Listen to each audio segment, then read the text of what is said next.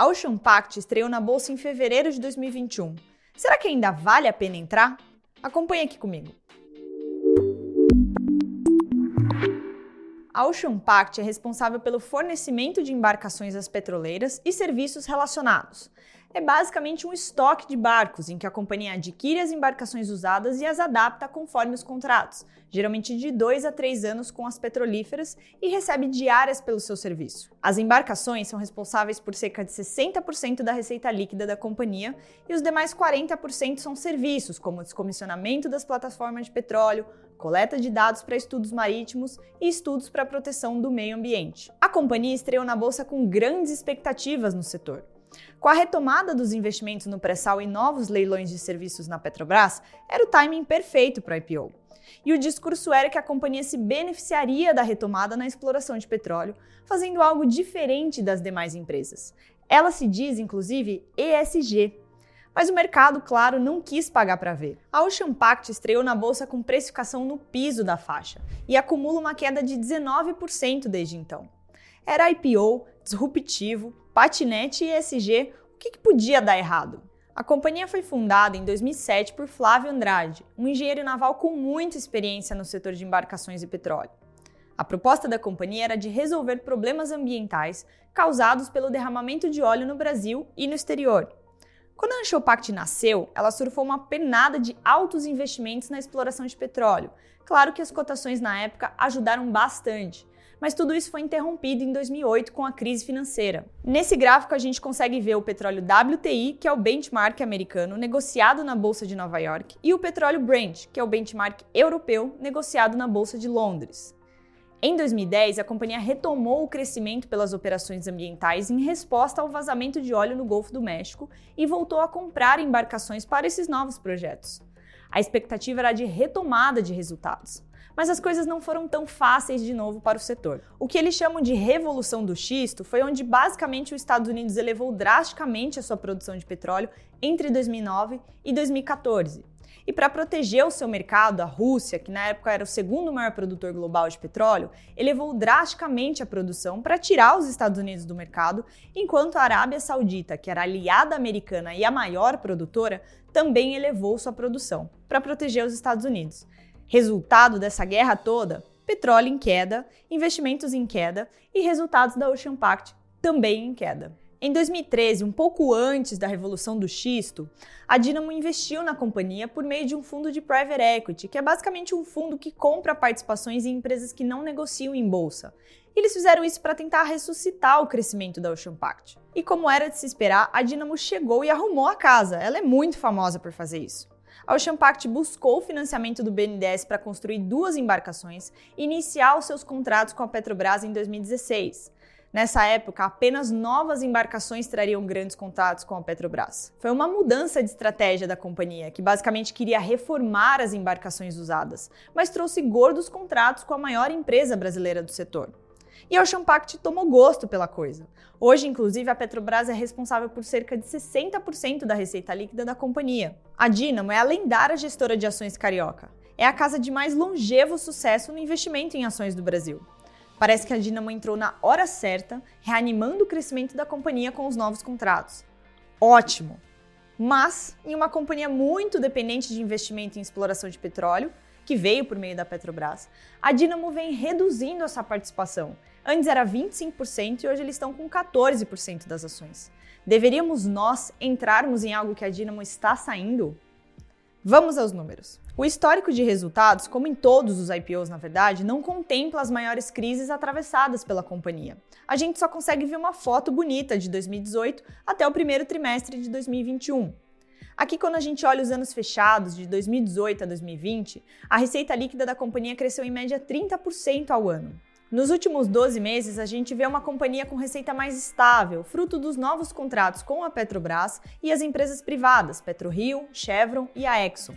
O EBITDA segue a dinâmica da receita, inclusive é um belo crescimento entre 2018 e 2020, que é a estabilização no pós-IPO. Com o aumento de custos com pessoal e terceirização dos serviços para os novos contratos, o EBITDA da companhia ficou com queda de menos 13% nos últimos 12 meses. Como a Ocean Pact possui 35% das suas receitas em dólar, ela compra as embarcações em dólar e tem as dívidas em dólar também.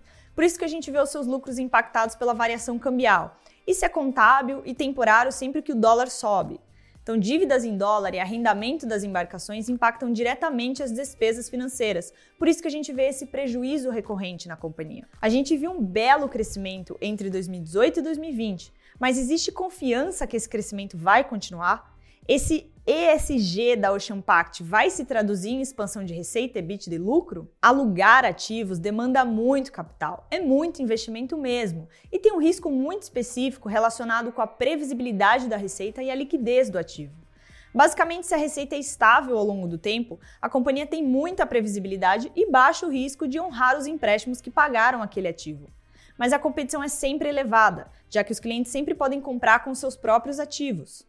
E se a receita é volátil, o risco de não pagar as obrigações é muito maior. Da mesma forma, a companhia pode liquidar ativos para honrar suas dívidas. Então, se o ativo é mais líquido, seu preço é menos volátil e tem menos risco. Ou seja, com o mercado muito bom, a gente vê resultados praticamente parecidos, porque todo mundo está surfando uma onda boa. As locadoras de automóveis se aproveitam da escala, elas amassam os pequenos e isso é uma vantagem competitiva natural do negócio. O mercado em crescimento, que é essa moda do economia do compartilhamento, você tem uma clientela muito pulverizada, você tem muita liquidez no mercado de carros.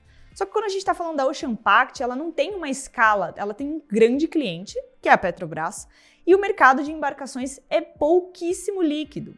Então você tem diversas competidoras se alavancando, passando por um período que as receitas estão em quedas, elas não conseguem vender as embarcações e quebram. E com o mercado ruim, as diferenças de posicionamento estratégico, quando a gente fala de locadoras versus barcos, ficam muito claras. A Ocean Pact tem o seu mérito, já que ela sobreviveu às crises e não naufragou como boa parte das suas concorrentes.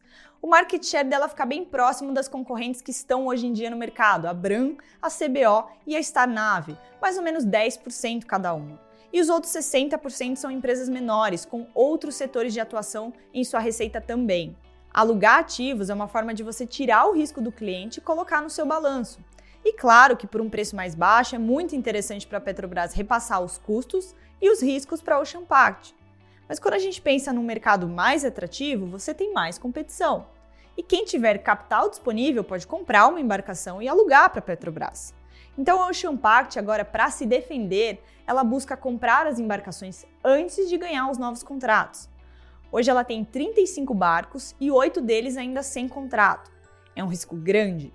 Barcos ociosos geram custos elevados. O mercado vem batendo nas ações desde o IPO.